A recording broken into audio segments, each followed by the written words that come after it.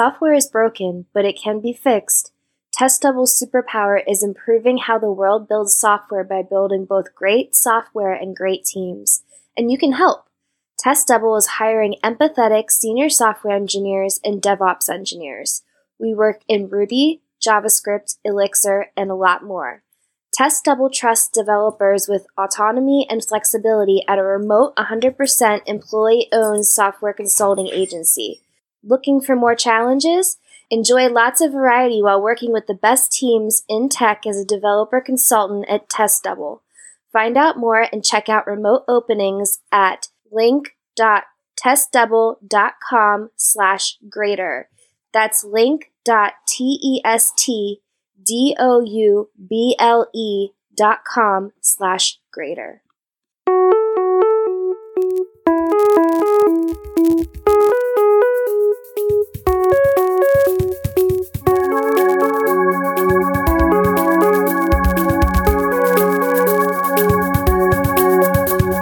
Welcome to episode 263 of Greater Than Code.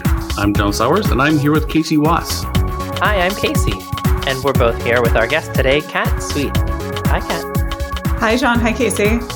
Well, Kat Sweet is a security professional who specializes in security education and engagement. She currently works at HubSpot building out their Employee Security Awareness Program and is also active in their Disability ERG Employee Resource Group. Since 2017, she has served on the staff of the security conference B-Sides Las Vegas, co-leading their Lockpick Village. Her other superpower is terrible puns, or if they're printed on paper, she gave me this one, terrible puns. Like written paper. Anyway, welcome, Kat. So glad to have you. Thanks. I'm happy to be here. Let's kick it off with our question. What is your superpower and how did you acquire it? Well, as I was saying to both of y'all before the show started, I was like thinking I'm going to do a really serious, like skillful superpower that makes me sound smart because that's what a lot of other people did in theirs. Like, I don't know, something like I'm a connector or I am good at cross-pollination. And then I realized like, no, like it or not, terrible puns are my actual superpower. Might as well just embrace it. I think as far as where I acquired it, probably a mix of forces. Having a dad who was the king of dad puns certainly helped. And actually, my dad's whole extended family is really into terrible puns as well. We have biweekly Zoom calls, and they just turn into everyone telling dad jokes sometimes. But I think it also probably helps that, I don't know, having ADHD, my brain hops around a lot. And so sometimes makes connections in weird places. And sometimes that happens with language. And there were probably also some amount of influences just growing up, I don't know, listening to Weird Al, who gets punny in his parodies. And Carlos from the Magic School Bus. Mm-hmm. Role models. I agree. Me too. Indeed. So now I'm a pundit. I got a pun counter going in my head. It just went ding, ding.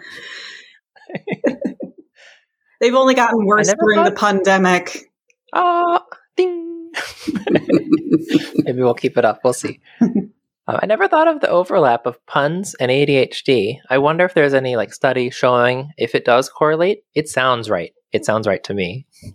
Yeah, that sounds like a thing. I have absolutely no idea. But yeah, I don't know. Something to do with divergent thinking. Yeah. Yeah, I'm on board with that. Sometimes I hang out in the channels on Slack that are like hashtag puns or hashtag dad jokes.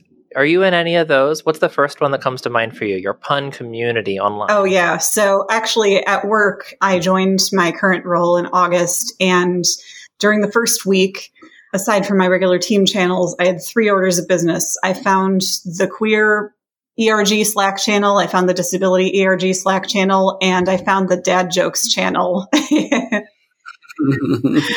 That was it. And a couple of jobs ago when I worked at Duo Security, I've been told that some of them who are still there are still talking about my puns because we would get pretty bad pun threads going in the Slack channels there. What a good reputation. Good, bad, whatever.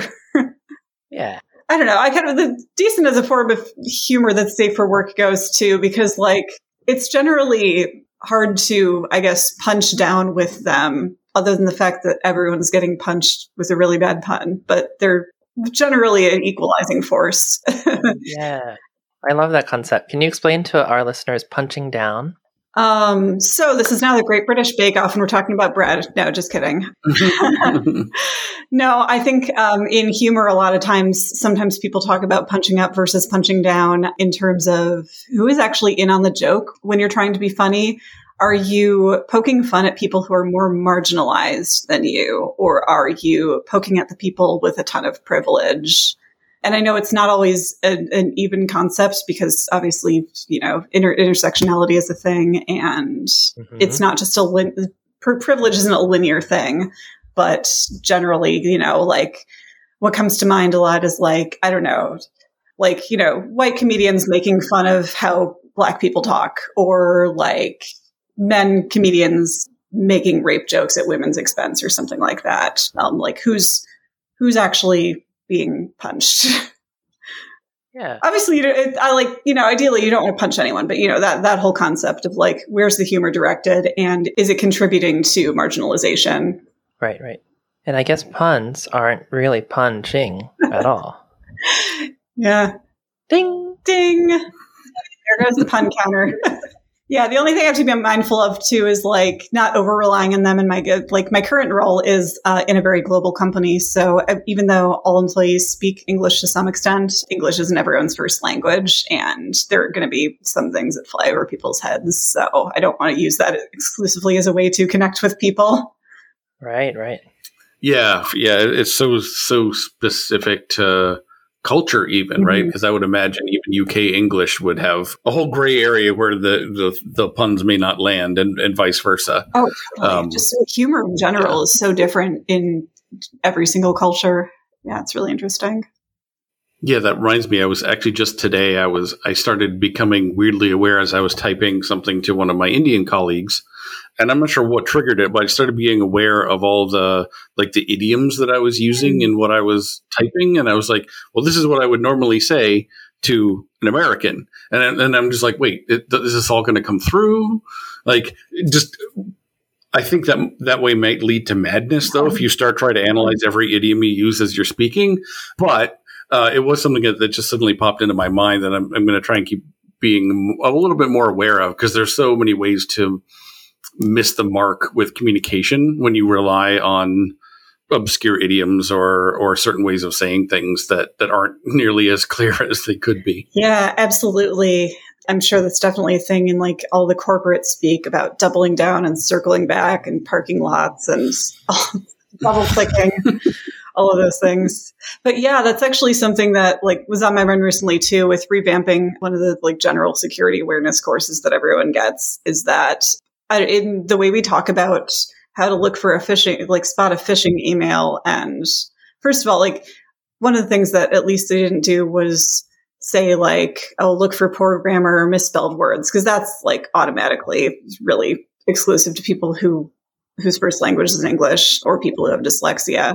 But I was also thinking like, we talk about things like subtle language cues in suspicious emails around like a sense of urgency, like a request being made, like trying to prey on your emotion. And I'm like, how accessible is that, I guess, for people whose first language is English to try and spot a phishing email based on those kind of things? Like how much is too much to ask of I mean, I like opinions about phishing emails or the phishing training anyway being too much to ask of people to some degree. But yeah, I don't know. There's so much subtlety in it that just is really easy for people to lose.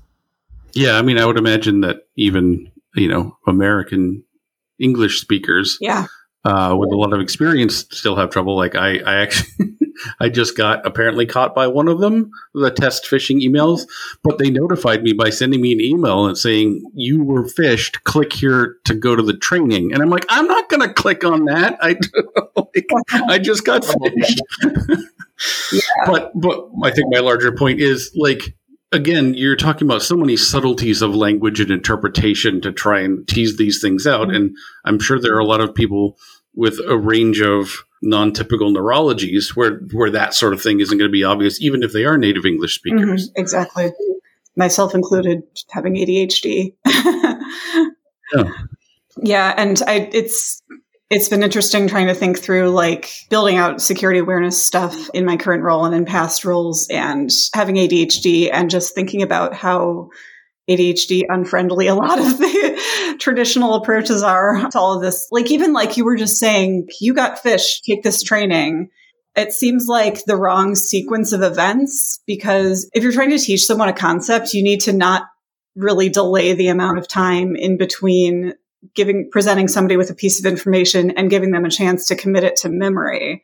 And ADHDers have less working memory than neurotypical people to begin with. But for that concept kind of goes for everyone. So when you're giving someone training that they might not actually use and practice for several more months until they potentially get fished again, then it becomes just information overload. So that's something that I think about. Another way that I see this playing out in phishing training in particular, but other security awareness stuff, is like motivation and reward, because we have a sort of less amount of intrinsic motivation. Like something I don't know, the motivation and reward system just works differently with people who have trouble hanging on to dopamine, ADHD, and other people with various executive dysfunction stuff. So when you're sitting through like security training that's not engaging, that's not particularly novel or challenging or of personal interest, or is going to have a very delayed sense of reward rather than something that's immediately gratifying, there's going to be a limitation to how much people will actually learn and be engaged, and can actually be detrimental. So I definitely think about stuff like that. This reminds me of a paper I read recently about, I said this on a previous episode too. I guess maybe I should find the paper and dig it up and share it. But it said, implicit bias awareness training doesn't work at all ever, was an original paper. That's not what it said, of course, but that's how people read it. And then a follow-up said, no, boring PowerPoint slide presentations that aren't interactive aren't effective. But the interactive ones are. Surprise. Right?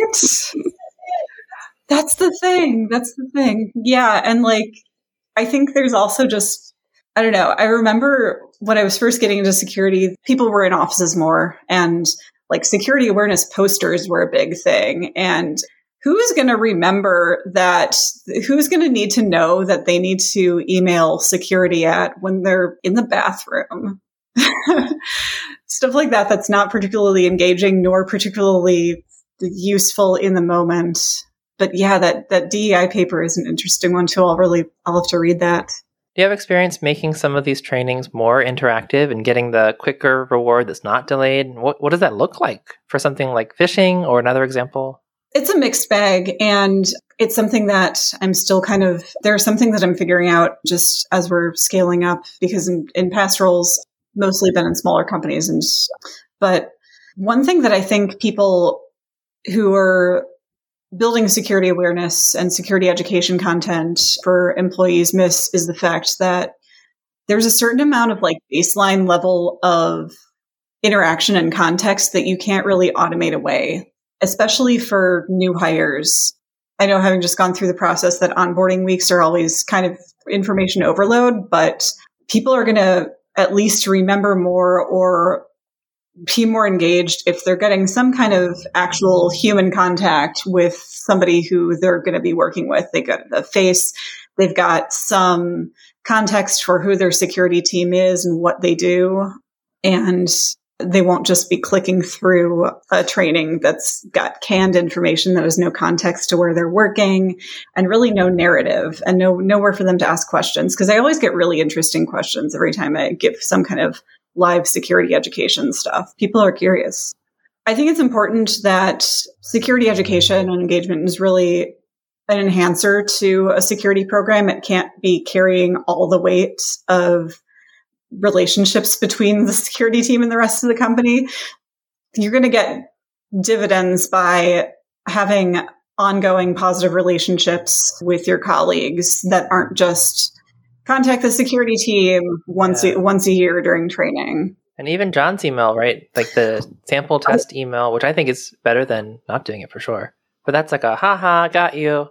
That's not really relationship building necessarily. You got to already have the relationship. No, it's not. And that's why I think phishing campaigns are so tricky. I think they're required by, some compliance frameworks and by cyber insurance frameworks. So some places just have to have them. You can't just say, we're not going to run internal phishing campaigns, unfortunately, regardless of whether that's actually the right thing for businesses. But I think the angle should always be how to, familiarizing people with how to report email like that to the security team and reinforcing psychological safety, not making people feel judged, not making people feel bad, and also not making them sit through training if they get caught, because that's not psychological safety either. And it really doesn't pay attention to results. Is there interesting? I remember I listened to your episode with Eli Holderness, and at some point, one of the hosts mentioned something about like human factors and safety and like safety science on the like evolving nature of how like people management happens in the workplace, and how there was sort of this old model of humans being a problem to be managed and supervised and just controlled, and how the sort of new view of organizational psychology and people management is more humans are your source of success, so you need to enable their growth and build them up. And I think a lot of security education approaches are kind of still stuck in that old model almost. Like I've seen progress, but I think a lot of them have a lot of work to do in still being, even if they're not necessarily as like antagonistic or punitive, they still feel sometimes paternalistic. Like humans are like, if I hear the phrase humans are the weakest link one more time, I'm going to table flip. Humans are, first of all, humans are all the links, but also it's still sort of, it's saying like, we need to save humans, which are somehow the security team is not humans. We need to save humans from themselves because they're too incompetent to know what to do. So we need, which is a terrible attitude. Yeah. And I think it misses the point that, first of all, in the security, not everyone is going to become a security expert or hyper vigilant all the time, and that's okay. But what we can do is, focus on the good relationships, focus on making the training we have and need to do somewhat interactive and personal and contextual, and let go of the things you can't control. Yeah, I think Taylorism is the name for that management style. I think it came around in the 40s and ruined a lot of lives. And I think your point about like actually accepting the individual humanity of the people you're trying to influence and work with, rather than as some sort of big amorphous group of fuck ups, for lack of a better word. Giving them some credit, giving them like you said, something that's not punitive, somewhere where they don't get punished for their security lapses or forgetting the thing or clicking the link, is going to be a lot more rewarding than, like you said, just making someone sit through training. Like for me, the training I want from whatever it was I clicked on is show me the email I clicked on. I will figure out how it tricked me, and then I will learn.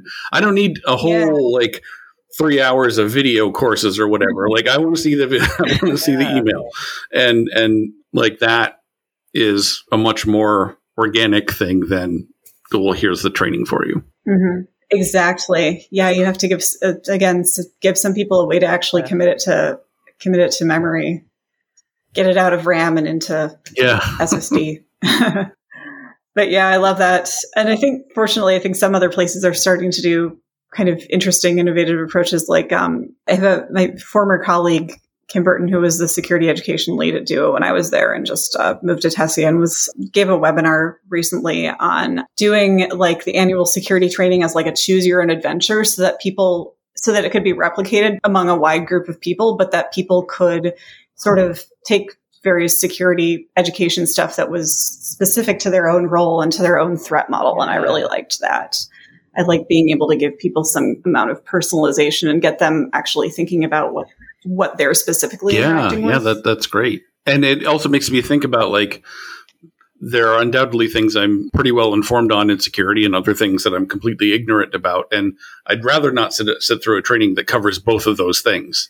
Like if there's a way for me to choose my own adventure through it so that I go to the parts where I'm actually learning useful things, that again, A, it saves everybody time. And B, it means I'm not fast forwarding through the video, hoping it'll just end and then possibly missing things that are actually useful to me. I'm thinking of a concrete example I always remember and think of, and that's links and emails. I always hover and look at the URL, except when I'm on my phone, and you can't do that. I don't know. That's never come up in a training I've seen. Yeah, you can click and hold, but it's harder. And I think that speaks to the fact that security teams should lean into putting protections around email security more so than relying entirely on their user base to hover over every single link or click and hold on their phone or just do nothing when it comes to reporting suspicious emails. There's a lot of decision fatigue that I think security teams still put on people whose job is not security. And I hope that continues to shift over time. Yeah, I mean, you're bringing up the talking about management and safety theory. That probably came from Rain Hendricks, who was one of our other hosts. But one of the things he also has talked about on I think probably multiple shows is about setting the environment for the people that makes the safe thing easy, so that all the defaults roll downhill into safety and security, rather than, well, here's a level playing field you have to navigate yourself through, and there's some potholes and and you have to be aware of them and constantly on alert and all those things. Whereas if you tilt the field a little bit, you make sure everything runs in the right direction, then the right thing becomes the easy thing, and then you win. Exactly. And I think it's important to put that not only in the technical defaults, but also process defaults to some degree. One of my colleagues just showed me a talk that was, I think, from AppSec Cali. I'll have to dig it up. But there was somebody talking about making, I guess, threat modeling and anti-abuse mindsets more of a default in product development teams, and how they added one single line to their sprint planning. How could this feature potentially be misused by a user? Mm-hmm. And that alone just got people thinking, just that little process change. Yeah, that's beautiful. Right. Yeah. Such a small thing, but constantly repeated at a low level. It's not yelling at anyone to, yeah. Yeah. And even if the developers and product designers themselves weren't security experts or anti-abuse experts, it would just get them thinking, oh, hey, we should reach out to the trust and safety team. Yeah. I'm thinking about so many steps, and so many of these steps could be hard. The next one here is the security team responsive? And that has a lot to do with, are they well staffed? And is this a priority for them? Oh my goodness. Yeah. So many things. It's layers. I'm sure you've heard of this, Kat, the Swiss cheese model of error prevention. Yep, defense in depth. Yeah. I like this. I like to bring it up on the podcast too, because a lot of engineers and a lot of non-security people don't know about it. Do you want to explain it? I don't mind. I can. Oh, yeah. Basically that there are going to be holes in every step of the process or the tech. And so that's why it's important to have this layered approach, because over time, even if something gets through the first set of holes, it may not get through a second set where the holes are in different spots. So you end up with a giant stack of Swiss cheese, which is delicious, and you come out with something that's hopefully pretty safe. Yeah. And it's the layers that are the mind-blowing thing here, is that there can be more than one layer. We don't just need one layer of Swiss cheese on this sandwich, which is everybody pay attention and don't ever get fished or it's your fault. We can have so many more layers than that. It can be a grilled cheese, really, really thick grilled cheese. Yes, a grilled cheese where the bread is also cheese. This episode is sponsored by Compiler, an original podcast from Red Hat discussing tech topics big, small, and strange. Compiler unravels industry topics, trends, and the things you've always wanted to know about tech through interviews with the people who know it best. On their show, you will hear a chorus of perspectives from the diverse communities behind the code. Compiler brings together a curious team of Red Hatters to tackle big questions in tech, like what is technical debt? What are tech hiring managers actually looking for? And do you have to know how to code to get started in open source.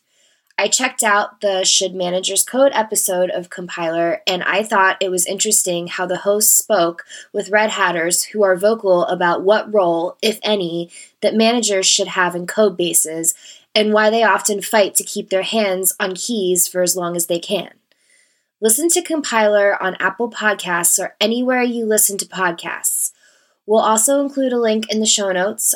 Our thanks to Compiler for their support.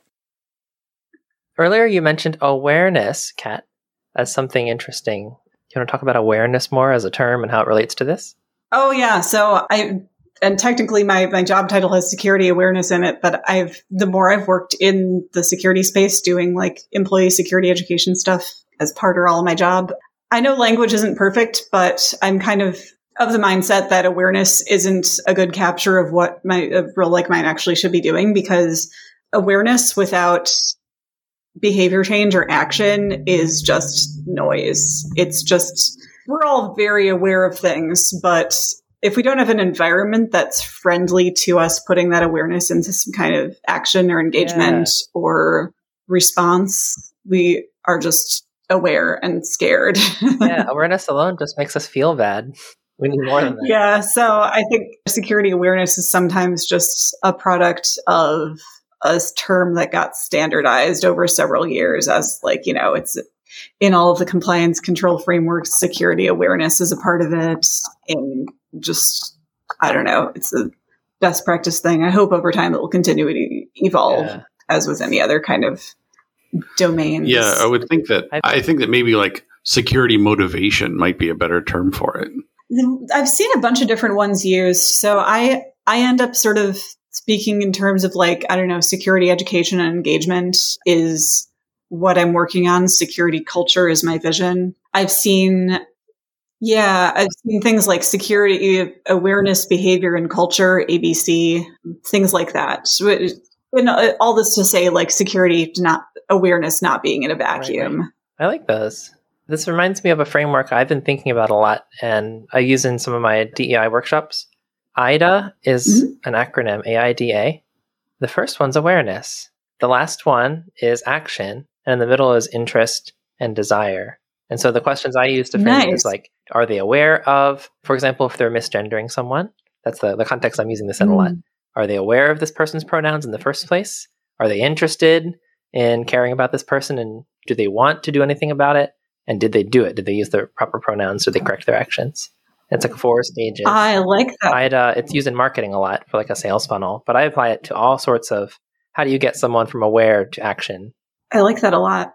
Yeah, it's been interesting working at a place that makes a product that's more in the sales and marketing space. Definitely learned a lot because a couple of previous roles I've had have been with security vendors. And I think one of the interesting ideas that was a new concept to me when I started was this idea of inbound marketing, where instead of like just cold contacting people and telling them, be interested in us, buy our stuff, you sort of generate this reputation as being of good service by, putting out useful, like free nuggets of content, like blog posts and webinars and things. Then you get people who are interested based on them knowing that you've got this, that you offer a good perspective, and then they go tell their friend. They are satisfied customers and they go promote it to people. And I think about this in like as it applies to like security teams and the services they provide. Cause even though they're internal, corporate security teams are internal, they've still got internal customers. Yeah. They've still got services that they provide for people. And so by making sure that the security team is visible and accessible and that the good services that they provide are known and you've got satisfied customers, and then they become promoters to the rest of their teams. Like, think about security can definitely learn a lot from these sales and marketing models. I can totally imagine the security team being the fun team, the one you're going to go work with and do workshops with because they make it so engaging and you want to, if you can afford to spend your time on this thing. It can happen. Yes. You might do it. Yeah, and I think marketing is a great model for that. Like marketing sort of has a bad reputation, I think, amongst a lot of people because it's done badly and evilly by a lot of people, but it's certainly possible. And I think inbound marketing is one of those ways that, you're engaging, you're spreading awareness, you're letting people select themselves into your service and bring their interest to you. And if you can develop that kind of rapport with the employees at your company as the security team, like that's everybody wins. Yeah, absolutely. And it can absolutely be done. When I was working at Duo a couple jobs ago, I was on their security operations team, and we were responsible, among other things, for both the employee security education and being the point of intake, being the people that our colleagues would reach out to with security concerns to security. And we definitely could see those relationships pay off by being visible and being of good service. So now I'm getting my product manager hat on, like team management. Yeah. I want to choose the right metrics for a security team that incentivizes letting this marketing kind of approach happen and being the fun team people want to reach out to have the bigger impact. And probably the highest metric is like, nobody gets a security breach. But that can't be it's the only one, because maybe you'll have a lucky year and maybe you'll have an unlucky. That's not the best one. What other metrics are you thinking the thing. About? There's a lot more that goes into not getting pwned than how aware of security people are. There's just way too many factors for that. But yeah, I guess I'm especially interested in the human ones. Like how and I mean, like, allowed to do the things that would be effective, like incentivized and measured and Yeah. And I think like a lot of security engagement and education metrics often have like a bit of a longer tail, but I think about I don't really care so much about the click rates for internal phishing campaigns. Cause again, anyone can fall for a phish if it's crafted correctly enough. If it's subtle enough, or if just somebody's distracted or having a bad day, which we never have. It's not like there's a pandemic or anything, but I think about for things that are sort of numbers wise, I think about like how much are people engaging with security teams, not just in terms of like reporting suspicious emails, but how often are they reporting ones that aren't a phishing simulation? How much are they working with product security teams when they're building new features, and what's the impact of that baseline level, like before there's, formal process for, security reviews, code reviews, threat modeling stuff in place. What does that story look like over time for the product and for product security? So I think there's quite a bit of narrative data involved in security education metrics. Yeah, I mean, you could look at inbound interest, like how often are you consulted out of the blue by another team, or even like of the materials you've produced, what's the engagement rates on that? Like I think that's a lower quality one, but I think inbound interest would be fantastic. Yeah, exactly. And like I was thinking to some degree about like, well, what kinds of like vulnerabilities are you shipping in your code? Because I think there's never 100% secure code, but I think if you catch some of the low hanging fruits earlier on, then sometimes you get an interesting picture of like, okay, security is being infused into the SDLC at all of these various Swiss cheese checkpoints. So think about that to some degree. And that's often more of a process thing than a purely an education thing. But again, education's an enhancer to all of these other parts of the security programs. So in the topics for the show that you had suggested to us, one of the things that stood out to me was something you called dietary accessibility. So can you tell me a little bit more about what that means? So earlier in this year, in the middle of all of this pandemic ridiculousness, I got diagnosed with celiac disease. So fortunately, I guess if there was a time to be diagnosed with that, it's, I'm working remotely and nobody's going out to eat really. Oh, I should back up. I think a lot of people know what it is, but just in case, it's an autoimmune disorder where my body attacks itself when I eat gluten. I've described it in the past as my body thinks that gluten is a nation state adversary named fancy beer. Ding, one more for the pun counter. I don't know how many we're up to now. I have a random story about a diet I had to do for a while for my health. I have irritable bowel syndrome in my family, and that means we have to follow a really strict diet called the low FODMAP diet. If your tummy hurts a lot, it's something you might look into because it's underdiagnosed. that meant I couldn't have wheat, but not because I had celiac disease. I was not allergic to the protein in wheat flour. I was intolerant to the starch in wheat flour. And so it would bother me a lot. People said, do you have celiac or not? And I was like, no, but I cannot have wheat because the doctor told me so. But no, it's not an allergy. And like, I don't know, my logical brain did not like that question. I was like, an invalid question. No, it's not a preference. I prefer to eat bread, but I cannot or it hurt my body according to my doctor. So you can't have the starch and I can't have the protein. So together we can Separate just split all of the wheat molecules in the world and eat them. That's fair. Like I've literally made gluten-free bread with gluten. Like I got all the gluten-free starches and then the gluten from the wheat, and I didn't have the starch in the wheat. And it did not upset my stomach. Yeah, I've got a dairy sensitivity, but it's not lactose. It's casein, so it's the protein in the dairy. That's protein. Oh, interesting. I apologize on behalf of all the KC in the world.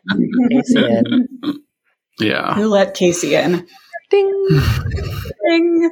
No, but it's made me think a lot about, like, as I was, first of all, it's just, I didn't fully appreciate until I was going through it firsthand the amount of cognitive overload that just goes into living with it every day.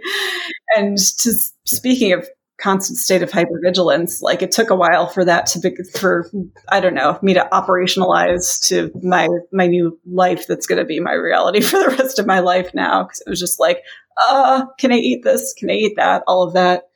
And something that at least helps ease me out of this like initial just overwhelm and grieving period was sort of like tying some of the stuff that I was dealing with back to like, how would I do this how would I approach this if this were a security education and security awareness kind of thing? Because it's a new concept and it's a thing that is unfamiliar and not everyone is an expert in it. So I'm like, how would I treat myself as the person who's not an expert in it yet? So I, again, tried to get myself back to some of those same concepts of like, okay, let's not get stuck in FUD mode. Let's think about what are some of the actual facts versus what's scaremongering. I don't need to know how much my risk of colon cancer is increased because that's not helpful for me to actually be able to go about my day. I need to know like, what are the gluten-free brands of chips? That's critical infrastructure. I love this parallel. This is so cool. And so I thought about like I mentioned earlier, like decision fatigue as a security issue. And so I thought about like, how can I reduce the decision fatigue and not get stuck like just reading all the labels on foods and stuff? So what are the shortcuts I can take? So some of those were like, okay, let me learn to recognize the labels, like what the labels mean of like a certified gluten-free logo, and also just eat a lot of things that would never have touched gluten to begin with, like, plain raw meat, plain potatoes, plain vegetables, things like that. So just anything to sort of take the cognitive load down a little bit because it was never going to be zero. So it's interesting. Like sometimes, I don't know, I have tons of different interests and I'm always interested in people's perspective outside of security. So I like a lot of that stuff influences the way I think about security, but sometimes the way I think about security also ends up influencing other stuff in my life. So yeah, I think that's brilliant. Interesting to connect use the patterns and you're comfortable with and apply them other exactly. places. A lot of really cool ideas come from and go for harm reduction, not nothing, because like we don't live in a gluten-free world. Like I can try to make myself as safe as possible, but at some point my gut may suffer a data breach. And when I do, it should be blameless and just work on getting myself recovered and trying again. Yeah, I mean, thinking about it as like a threat model, right? There's this gluten out there and some of it's obvious, some of it's not obvious. What am I putting in place so that I spot, get that 95th percentile or whatever it is that, that you can think of it that way. I like that. Exactly. Yeah. It's an interesting tie to threat modeling, how like the same people, even if people have the same like thing that they can't eat, they may still have a different threat model. They may like how we both had to avoid wheat, but for different reasons and with different side effects if we ate it and things like that. Yeah. I love these parallels. I imagine you went into some of these in that talk at DisInfoSec. Is that right? Yeah, a little bit. Yeah. So DisInfoSec, it's a virtual conference in its second year of existence, specifically highlighting disabled speakers in the InfoSec community run by Kim Crawley, who's a blogger for Hack the Box. And there was a really interesting lineup of talks this year. Some people, I think about half of them touched on neurodiversity and various aspects of security through lenses of being autistic and ADHD, which is really cool. For mine, I focused on those of us who have disability-related dietary restrictions and how that affects our life in the tech workplace, where compared to a lot of other places I've worked, there's a lot of free food on the company dime hanging around, and there's a lot of use of food as a way to build connection and build community. Yeah, and a lot of stuff a lot of people can't eat. I'm with you. Yeah. It just took stock of all of the times that, I would take people out for lunch interviews, go out to dinner with colleagues when they're in town, all of these things like snacks in the office. Just there not being a bathroom on the same floor as me for multiple jobs where I worked, things like that. So I really the thing that I wanted to highlight in that talk in general was systemic level accommodations to be made for people with, be they like celiac, IBS, food allergies, diabetes, rather than relying on people individually requesting accommodations. This sort of, universal design model where you've got to make sure that your workplace is by default, set up to accommodate people with a wide range of disabilities, including dietary needs. And a lot of times it doesn't come down to even feeding them. It comes down to, making sure their health insurance is good, making sure people can work remotely, making sure that higher levels of Swiss cheese on that. They're very low. The levels of Swiss cheese, a lot of stuff cascades from lunch interviews, making sure that if you do them at all, that you're really flexible about them. Yeah, I mean, I can definitely relate to the being able to work from home, which I've done for the last decade or more, has been huge for being able to have a solid control of my diet, right? Because it's really easy to have all the right things around for lunch rather than, oh, I've only got half an hour. I can run out to the sub shop and I'll just deal with the consequences, because that's what's nearby versus, or trying to bring food into the office and keep it in the fridge or that's a whole mess. So just like you said, good health insurance, working from home. These are things that allow for all sorts of different disabilities to be taken care of so well that you don't that's the base, that's table stakes. For that kind of inclusion. Exactly. Yeah. Exactly. Yeah. And I think what sometimes gets missed is that even there are other things that I need to, like the ability to just sometimes lay down and the ability to be close to a bathroom and things that are not food related, but definitely are my reality. And companies went out too. By accommodating you, they get all of your expertise and skills and puns.